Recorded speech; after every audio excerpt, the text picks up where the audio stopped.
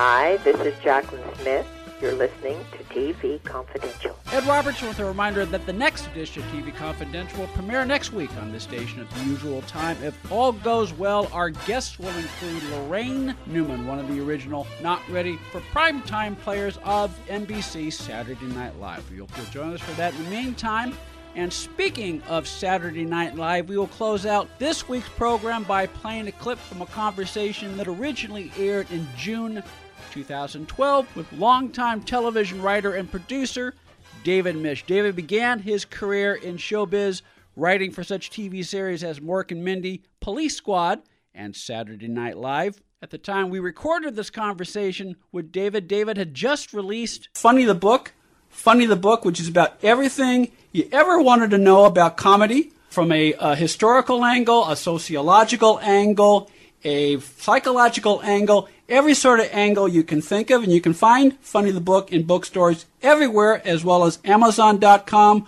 BarnesandNoble.com, DavidMish.com, FunnyTheBook.com, and wherever books are sold online. As we pick up the conversation, David and I are talking about some of the great comedians of the 1970s, including Richard Pryor, George Carlin, and Red Fox. For whatever reason, up until recent time, it seemed there were more male comics than female comics. Oh, immensely more, and I think it really was straightforward sexism. You know, people talk, I don't know how many of your listeners will remember, but Red Fox was a famous black comedian, very, very dirty. And at the same time he was around, Moms Mabley was around, and she was just as dirty. She's really the spiritual foremother of Whoopi Goldberg. But she was dirty, she was tough, she was aggressive, just essentially a female Red Fox, or he was a male Moms Mabley. But she didn't get anywhere near the fame and fortune that Fox got. But, you know, as I say, things are changing. This calendar year, 2012, is the 40th anniversary of George Carlin's famous 7 words you can't say on television routine. And for the most part, you still can't say any of the 7 words on broadcast television. But at the same time, it seems to me that the standards on network television in particular have changed, and the bar has lowered, at least on a lot of network comedies that are coming out of the box today. What are your thoughts on that subject? You know, things have changed, things have loosened up without question, but Carlin is still pretty cutting edge, and when he did it then, it was obviously not just a shocking routine, but one that actually went to the Supreme Court where it lost. He did not have the right to say those words, in this case on radio. It was a radio station that had replayed part of the routine. And I thought that Lenny Bruce, who obviously was the spiritual forefather of George Carlin, Lenny Bruce had a great line about it. He said, the problem is if you can't say, then you can't say the government. That's right. You just can't be drawing those lines. Now, they talk about the vulnerability of children. I suppose there's a point there, and maybe there's a time of night that you should wait until that time to do the language. But, you know, there's this magical thing called the off button, and if you have kids in the house, keep that off button on. To me, censorship is generally speaking bad because there's no definitive way to employ it. And I actually think it gets into something that's key to the book, which is the mythological character Trickster. All comedians come from Trickster. And the idea of Trickster was that he was the upender of order. He was the sower of chaos, the threat to society. Trickster always screws with people and screws with conventions and screws with rules. That's what comedians do. So when they screw with a rule you don't like, that's hilarious. When they screw with a rule you do like, or with someone you do like, you get offended. But you can't draw that kind of line. If you don't like it, then don't listen to that comedian. But that's what they do. That's what we do. Our whole purpose, the self-appointed purpose of comedians, is to sow disorder, is to make people think about things, to play with words, to play with concepts, so that you have to reorder your thinking to get the joke. I want to bring up another trickster, Richard Pryor, while we're on the subject of race and comedy. But before I do that, there's a final point to Carlin and the 7 words I want to make. The genius of Carlin's 7 words routine, just as the genius of just about every routine that Carlin did, was that he wasn't being gratuitous in saying the words. He was explaining what it was about the words that if you put the words in a certain context and you took them out of context, there's humor in them. Whereas with the use of vagina on shows like two broke girls. It just seems gratuitous.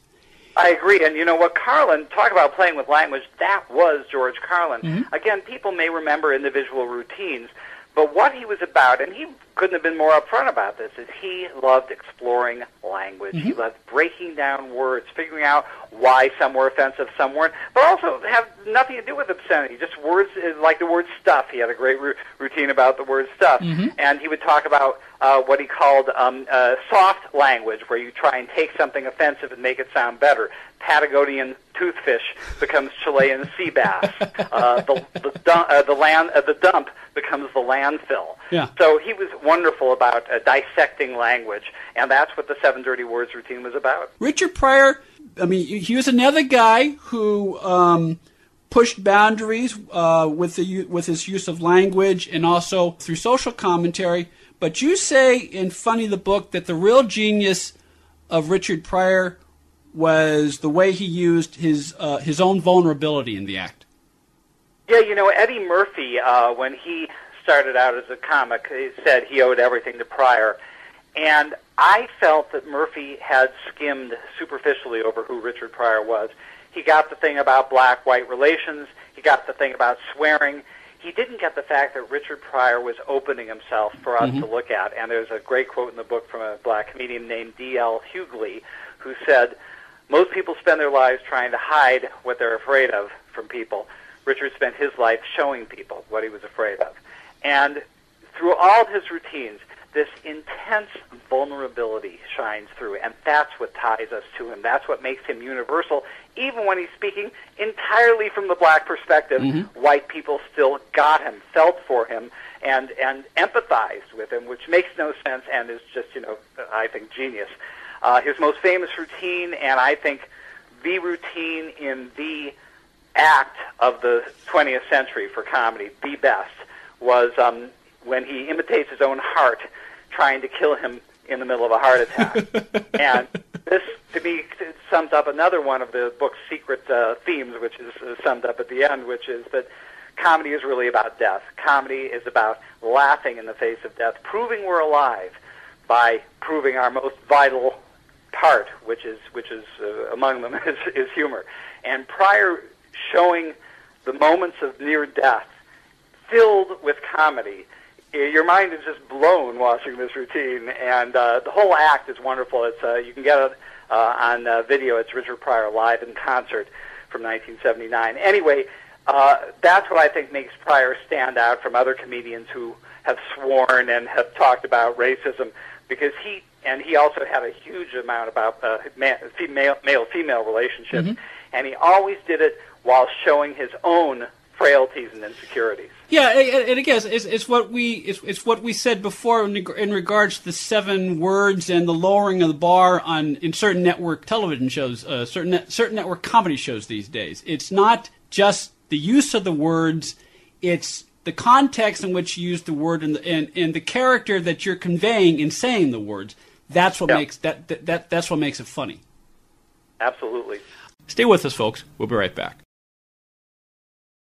Let's see, real quickly. One of my favorite chapters in the book is your chapter on Buster Keaton. We did a program. We did a program a few weeks ago, David, where we discussed Charlie Chaplin, Buster Keaton, and it seems to me anyway, and I think there are some schools of thought along these lines. There's a line of demarcation where you either like Chaplin or you like Keaton, but not necessarily both. But you say debates like that are like choosing between John Lennon and Paul McCartney. What do you mean by that? Well, most people like the Beatles, but the more you get into them, you realize that there were two very distinctive strains within them.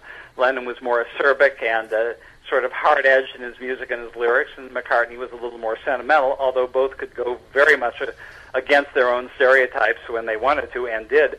But in the same way, you know, if you like the Beatles, then you essentially like them both, and it's only if you dig deeper you might favor one over the other.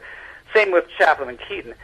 There is a little difference, though, because Chaplin is, in a way that more than Keaton, in a way that McCartney was not more than Lennon. I think Chaplin's more accessible. Chaplin, basically everyone loves. Everyone, not just in our culture of all ages, but in all cultures. He was, at the time, the world's biggest superstar, and the amount of his fame probably isn't matched even today by any performers. Keaton was less well-known. He was still very famous, still very popular, but he requires a whole different empathetic challenge, because Keaton didn't give. Chaplin, you could tell when he was sad. You can tell when he was in terrible circumstances, when he was love-struck or something like that. Keaton gives you almost nothing. The great stone face is what he was called.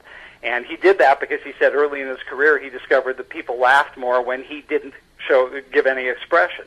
But what he did that I think is so much subtler and more interesting and more modern is he draws the viewer in. Mm-hmm. He doesn't ask you for anything. He says, here I am. You want me? You come and get me. You figure out what's going on here.